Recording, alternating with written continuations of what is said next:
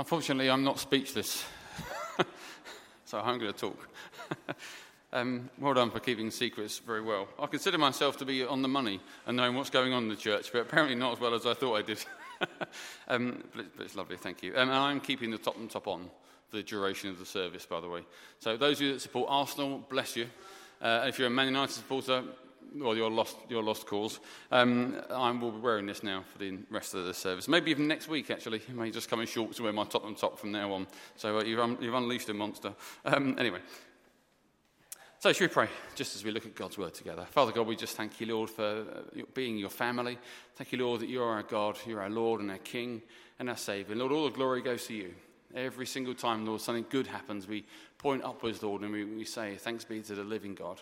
Lord, all the good things that we have in our lives in this church, Lord, are from your goodness, from your graciousness, from your throne. And Lord, it's our privilege to listen to your voice and try to obey you in any way we can, Father. And we pray now as we look at your word that you would speak to us, and we ask it in Jesus' name. Amen. When I was about 6, me and my brother were playing aeroplanes, as you do. And you used to get those polystyrene aeroplanes with a little propeller on the front. You put a little bit of plastic on to balance it out. Remember those? A couple of you. Good? Okay. Anyway, it doesn't bode well if you don't know what they are. Anyway, so me and my brother got up about 6 o'clock in the morning one Saturday morning, and we were throwing our polystyrene aeroplane round to each other. And it was one of the rare times we actually played with each other, because my brother spent most of my childhood irritated with me, probably because whenever we turned around, there I was. And then the more I knew it irritated him, the more I tended to want to spend every waking moment with him. Anyway, sorry. Feels like it. Okay. Anyway, so we had my dad the night before. I grew up in a generation whose parents collected rubbish. And my dad was an excellent person at collecting bits of wood that he may or may not need at some point in his life. And so my dad collected a big bit of marble kitchen work surface that he was particularly pleased to have. And it's his own fault, really. He's himself to blame. He had it standing up on its end in the hall. And so, of course, me and my brother were throwing the aeroplane to each other upstairs. And in a moment of genius aviation, the aeroplane sort of went, we didn't make that noise, like that. And it landed in the middle as this thing was up like that. And I said to my brother, don't worry, I'll get it. I'm smaller. So I went downstairs, and then I put my hand in, couldn't quite reach it. So I went a bit, my head went in, a bit at my shoulder, and then I felt it move. And it went up like that, and all the way over, and it was a massive smash as this bit of marble surface broke into 3 bits. Apart from the fact I could have been killed, it taught me a valuable lesson that our actions have consequences. The consequence in this being that when my dad woke up and came downstairs, he completely ignored me. You know when someone walks in, they do that? And I thought, hasn't actually spoken to me since, but I don't think they're related. A few years later, I discovered that actions have consequences even when they're unintentional. We had an event here at this church. Some of you enjoyed this story called Girls' Night Out. And we had a very well-known celebrity, Cary Grant, come. Some of you know who she is, redhead, often on the telly. Anyway, and I wasn't invited because I'm not a girl. But I came at about 5 o'clock to see how lovely the team had made the church. It was a fantastic event. And the sound man said, come and meet Cary Grant. I really wasn't that bothered. I'm not particularly worried about celebrities. I always say the wrong thing as I was about to discover. Anyway, I went in there. She was sitting down. I was the minister of the church. She got up. We exchanged pleasantries. And it turned out we'd both been at the same Christian festival that summer, New Wine, over in Shepton Mallet. Anyway, she'd shared at New Wine a quite personal story about her past. And I'm deaf in one ear. Remember that. That's very important. So it's not actually my fault. Anyway, and there was something at New Wine that I didn't really like. So we were talking. I said, I'll listen to you, blah, blah, blah. And then I thought she said, it wasn't all good, was it? As in New Wine, the event. So I said, well, no, if I'm being really honest. There was quite a bit of it I didn't like. Some of it I completely disagreed with. We shook hands. I went home. At 10 o'clock, I phoned Andrea to say, how'd it go? And I heard the words every husband dreads to hear from his wife. What did you say? And I said, who to? Because there's a long list, isn't there, of people I may have offended. Cary Grant is furious. As I walked out, Andrea walked in, and the first thing she said to Andrea was, that vicar of yours is rude, isn't he? And she didn't defend me. What a point. That was an awkward moment. Anyway, So I put my shoes on, I realised my actions, however unintentional, had a great cost that had to be paid. I put my shoes on, I ran around the church, and the sort of manager guy that she had, who looked about 12, but maybe I'm just getting old, and I said, she'd gone, she'd rushed off, and I said, please, you've got to give me her phone number or something. He said, don't worry, it's all right, she's not that bothered. And I thought, oh, she's very bothered. Can I have her email address? No, I'll tell her on your behalf you're sorry. I said, please, I begged him, and I got her email address, and I explained about being deaf in one ear, and I think she's forgiven me. She didn't reply. No, she did reply and say, that makes sense. Anyway, but I did say whenever you're passing, pop in. We'd love to see you again. That was about 5 years ago. So sorry about that. Anyway, but our actions have a cost, don't they? Sometimes intentionally, there's a cost. You decide to do something, and there's a cost that goes as a penalty, if you like. And sometimes unintentionally, you do something, I didn't actually mean to say that, but it comes out. Maybe a word you say, or a thing you do, or a decision you make, and you intentionally mean to be wrong, because you think, oh, forget it, I'll do it anyway. And there's always a cost. There's always a cost. We don't do anything in life in isolation, do we? And even unintentional things. And actually, the cost of our actions when they're wrong can be all sorts of things. You can feel things like guilt, can't you? How many people go through their entire life just feeling guilty? They did that one thing when they were 20. It may be minor in the world's eyes, but for you it's this terrible thing. And you've got that guilt, and you've carried it for years, and it gets bigger and bigger, more and more of a monster with its claws in you. Broken relationships, that's another effect of bad decision-making or wrong choices. We can break relationships. How many families just don't see each other because something happened millions of years ago, and it was so small, but she got on my nerves, and he irritates me, and they just never, ever speak? How many relationships are broken because our actions have a cost? Or maybe it's something more internal. Maybe there's that sense of self-loathing. I wonder how many people can bear to look at themselves in the mirror in the morning because they know that thing they did, and they're so ashamed that they actually hate themselves. And they look in the mirror and say, I hate you. And they think, if only I could be a different person, maybe a different gender or a different age or whatever, I might be happy. But that self-loathing doesn't just go away. Maybe you lose a job. Maybe the effects are more serious. How many people put posts on Facebook about their boss? I heard of one woman who had an interview for a job. She got home. She wrote, yeah, got the new job. The bosses are right. All sorts of things. She went back in Monday morning, and guess what happened? Because companies check your Facebook account if they can, and your social media. And she was told in no uncertain terms she had no job to come to. And I reckon every single one of us here this morning, if we were very much honest with ourselves, have a deep sense of self-loathing somewhere. I reckon every single one of us can point to one or two events in our past where we did something we know we shouldn't. That we did something that maybe was unintentional at the time, but you know it hurt someone's feelings or broke a relationship, and there's a cost, and you've carried it for a long time, and you don't quite know how to get rid of it. It's just there the entire time. I suspect every single one of us would know that feeling of self-loathing, dislike of something we've done in the past. I read a quote this week that says there's a price to pay for most of our actions. For every action, there is a reaction.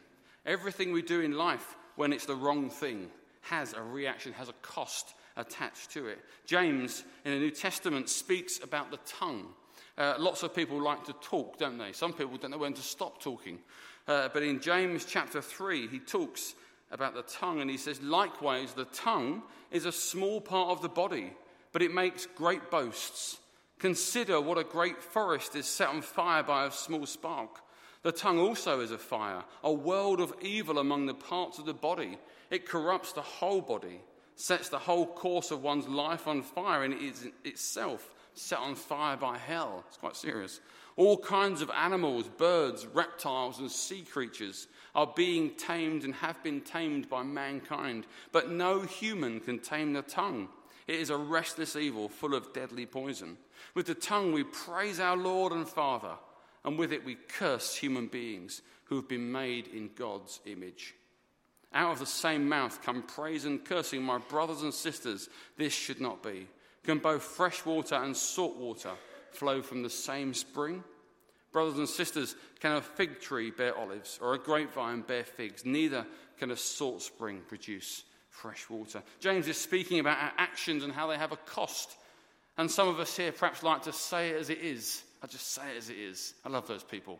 They don't like it when you say it as it is to them, do they?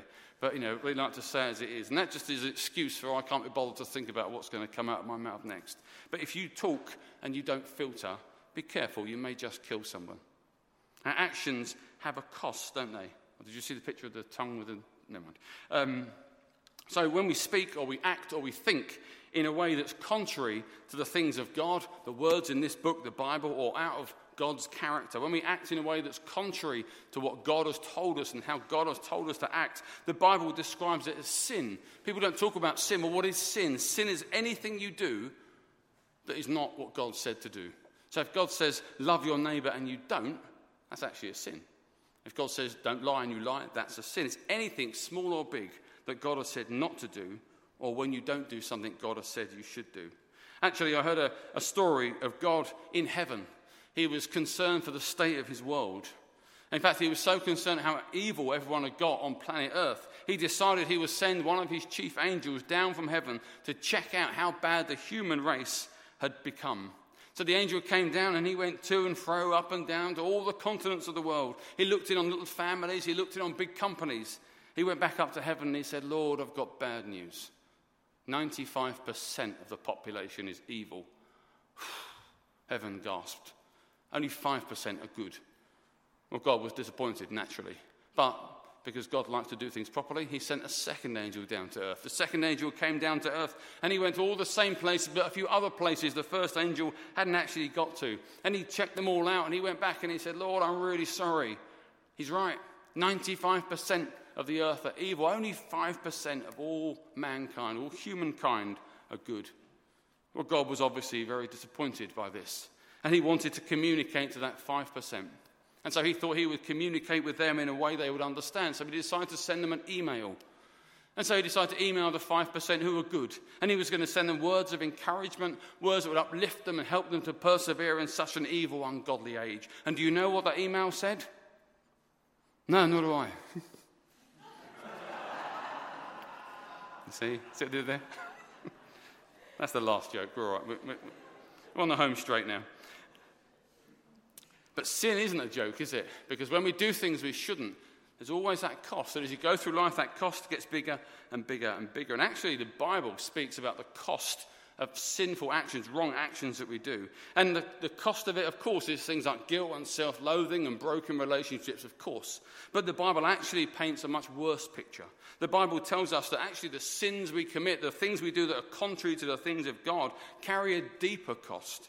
The Bible speaks of death as being a cost. Very serious. I said to Andrew, I'm going to talk about death this morning. That's a bit heavy. But death. In the Garden of Eden, when they had the fruit on the tree, and God said, don't touch it, you'll die. The devil says, you won't really die, will you? And they ate that fruit, Eve first, then her husband, Adam. And did they die? Well, not literally in that moment, but in that moment, death became the great inevitability for every single one of us. Death entered human history for the first time. But not just physical death, spiritual death as well. The Bible is very clear that death reigns in us before we know Jesus Christ as our Lord and Saviour. Those feelings of guilt and self-loathing, those feelings of brokenness, those feelings of being lost, is because death is reigning where life should. You shouldn't worry about who you are. You shouldn't be worried about what happens to you at the end. All those things are irrelevant to those who know Jesus Christ because we have them in Christ. And we're in the kingdom of darkness or we're in the kingdom of light. And when we sin, death reigns, darkness reigns. When we sinned in the Garden of Eden and when we sin every day, death takes charge and life goes on the back burner. But the second effect of sin isn't just spiritual and physical death, it's a broken relationship with God. Ecclesiastes chapter 3 verse 11 says, God has put eternity in men's hearts or mankind's hearts, but they have not understood it. And it's one of my favourite verses because all the people that you meet who are asking the question, is there a God? What happens when you die? Who am I? What's the point of it all? Have eternity in their hearts. There's something bigger, and they just don't know, they can't fathom it. So they try everything they possibly can. But what they need is the everlasting life and forgiveness of Jesus Christ because of his death and resurrection. And those two things are the root of all the other effects of sin. Those broken relationships, guilt, self-loathing, all come because you are either living in a world of death, spiritually and physically, or you're in a broken relationship with God. Everything stems from that. You can't fix all the things over here if you don't fix this thing over here. If you don't know God as your Lord and Saviour, know his love and his forgiveness and his grace, those things you're treating the symptoms over here rather than the root cause, which is sin that needs to be forgiven. That's why Christ came into the world. And so we live in a world where our actions have devastating consequences. Romans 6 says the wages of sin is death. It's all very heavy, but it's true. I was at a family barbecue yesterday. I say I was at a family barbecue at my house. So we're exhausted this morning because there's so many of them. 30 people. You just think, anyway, that's irrelevant. But I was talking to Derek, who's not Christian, but we were just discussing politics and the world and the way it's all just doesn't ever seem to get better. He said, I really thought at this stage, with all of our advancements, we would have been better as human beings. He said, I really don't know what the problem is. And we were eating sausages and it was a barbecue, and I thought it's probably not the time to say, thus saith the Lord.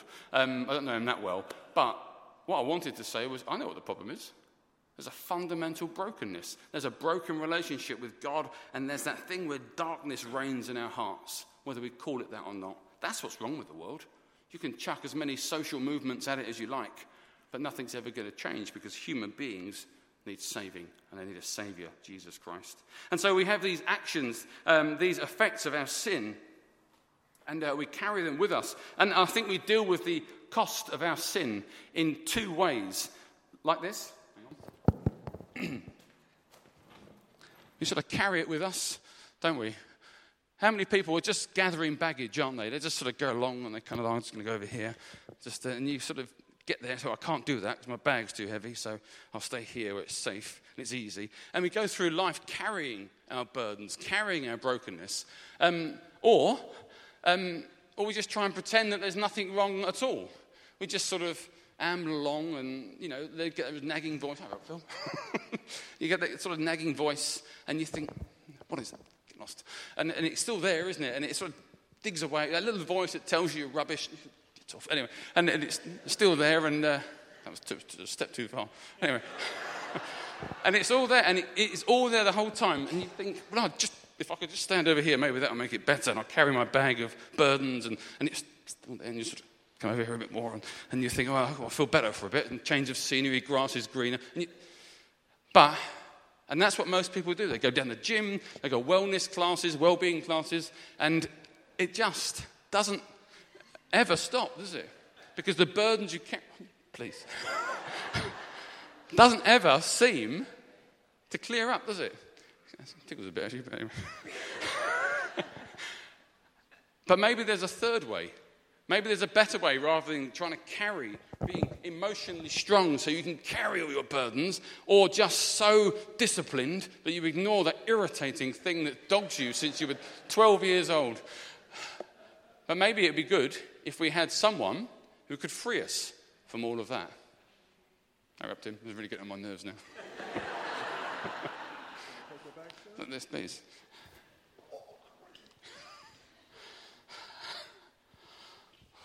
All right, no, Tim, you've got to take Phil as well.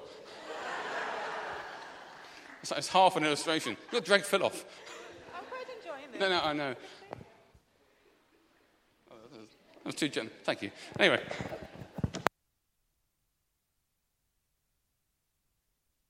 With no rehearsals whatsoever.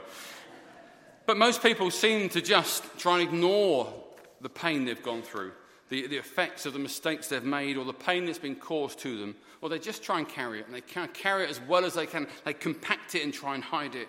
But that's not really life, is it? That's never been life, and there never will be life. But Jesus is the one that can take it away and help us. What you may not realise, unless you're Jewish or from a Jewish background, is that Wednesday and Thursday of this week is something called Yom Kippur.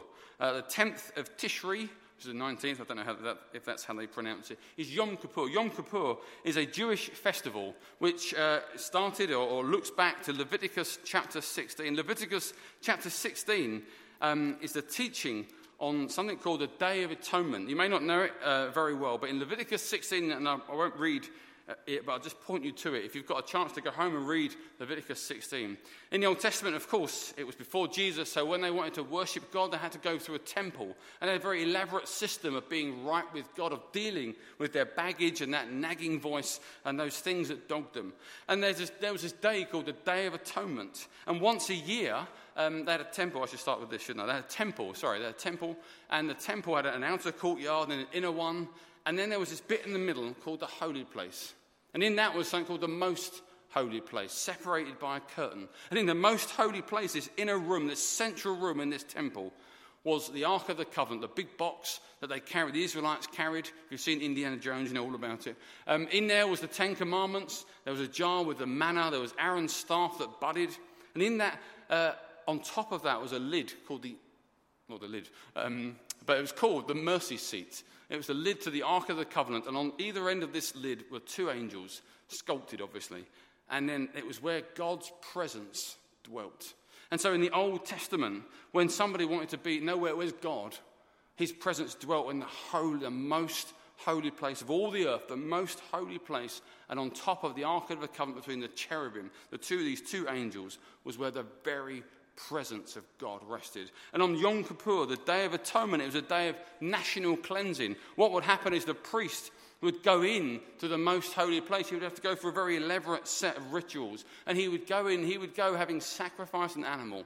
And he would go into the most holy place. And he would perform a ritual there on top of the Ark of the Covenant. And the blood of that animal will be sprinkled over it. And that one day he could carry the burdens and the sins of an entire nation and enter God's presence, and their sin could be atoned for. And the word atonement means to cover over. It would be covered over by that ritual and the blood of that animal that was sacrificed in place of an entire nation. And that action in Leviticus 16, Yom Kippur, is like an object lesson. I love a good object lesson, as you well know, after 10 years. And some of them have been better than others, let's be honest. But I love a visual. And really, a lot of the Old Testament is a visual, pointing us to the need for Jesus Christ and his death on the cross. In fact, if you want to understand the cross better, you need to understand what was going on at the temple in the Old Testament, because that will explain it properly, why Jesus had to die the way he did. And so what Jesus did on the cross was really a grander version of what happens on Yom Kippur, the Day of Atonement. Because what Jesus did at Calvary, a place of the skull 2,000 years ago, was just like the animal whose blood was sacrificed at Yom Kippur. He shed his blood, perfect, once and for all. And he didn't go into the temple and shed his blood. He went into the most holy place, heaven itself. And he is able, because he's God's perfect sacrifice, our perfect substitution. He is able to atone for every single human being's sin, no matter what it is or how bad it is, to cleanse us and to set us free. I love that. I think that's brilliant. Without the shedding of blood, there is no forgiveness of sins. Those burdens that we drag around, hoping that by the time we reach the grave, we might finally have got rid of them. Christ, in his death 2,000 years ago, once and for all, is able to cleanse us. The Bible says we're made like white as snow. Our hearts are sprinkled clean, and we are righteous in the sight of God. How brilliant is that? No man, no woman can take your suitcase like Tim did. No one can drag that nagging voice from your head except God's perfect sacrificial lamb, Jesus Christ, who died in our place. Let me just read a couple of verses just for you from the New Testament that just speak of Jesus' death and what it does for us. In Matthew chapter 20, verse 28, I think we read this last week. I won't ask just in case none of you remember. Chapter 20, verse 28. Jesus says, "Just as the Son of Man did not come to be served, but to serve and give his life as a ransom for many." He gave his life as a ransom for our sin, to set us free from that brokenness and that spirit of death that so often reigns. Galatians chapter 3, verse 13, Paul the apostle writes these words, "Christ redeemed us from the curse of the law by becoming a curse for us. For it is written, 'Cursed is everyone who is hung on a tree.'" And then flicking forward to 1 Peter chapter 2, verse 24, Peter writes these words. He says, "He himself bore our sins in his body on the cross, that we might die to sins and live for righteousness. By his wounds we have been healed." And then one final one, 1 John, verses 6 to 9. John writes this, "If we claim to have fellowship with him and yet walk in the darkness, we lie and do not live out the truth. But if we walk in the light, he is the light. We have fellowship with one another, and the blood of Jesus, his Son, purifies us from all sin. If we claim to be without sin, we deceive ourselves, and the truth is not in us. But if we confess our sin to God, not another person, to God, he is faithful and just and will forgive us our sins and purify us from all unrighteousness." That is the good news, that Christ can purify even the most broken. I want to end with the story very quickly. There was a judge. There was a guy who come across to this country. I think he'd come across illegally, and he'd been caught doing something petty, trying to get some food. He had no money whatsoever. And as he was taken off to court, this is a true story, happened just a few years ago, he was taken in front of the magistrate, and it turned out this poor guy, really, who had travelled hundreds of miles to come to this country, had absolutely nothing. And all he managed to do in the course of the few weeks that he'd been on the shores of this nation was rack up debts to courts. He'd been arrested, he'd been put in front of magistrates, he'd been fined for various very minor things. And the judge sat before him, knowing that the letter of the law meant he had to fine him for the acts he'd committed. And this fine was getting bigger and bigger and bigger. And this magistrate thought, this is ridiculous. This man needs a break. And so do you know what he did? And this is a true story. He had to resign from his job shortly after because it went down like a lead balloon. He got his wallet out and he paid this guy's fine. And Jesus Christ is like that. God the Father pays our fine, pays the cost for our sin, so that we can be free. Before we pray, let me ask you, how big is your suitcase this morning? How hard is it to drag around? Are you not tired of dragging it around? Who is poking you? Don't upset Phil. He's very good at poking, I've discovered.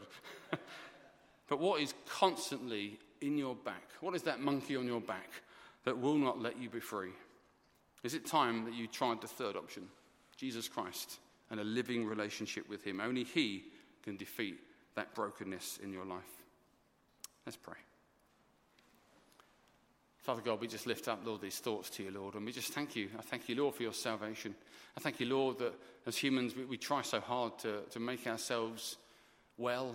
We do all sorts of things, and Lord, we're not putting down any of the things that people try, but Lord, there is a better way. There is a way that works, Lord. That is a living relationship with you through your Son's death and resurrection on the cross. Lord, he is our Saviour. He is the sinner's Saviour. Lord, he is a lost person's shepherd.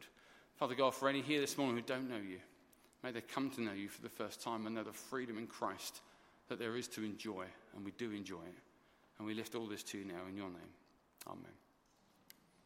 Perhaps we just finish with one song.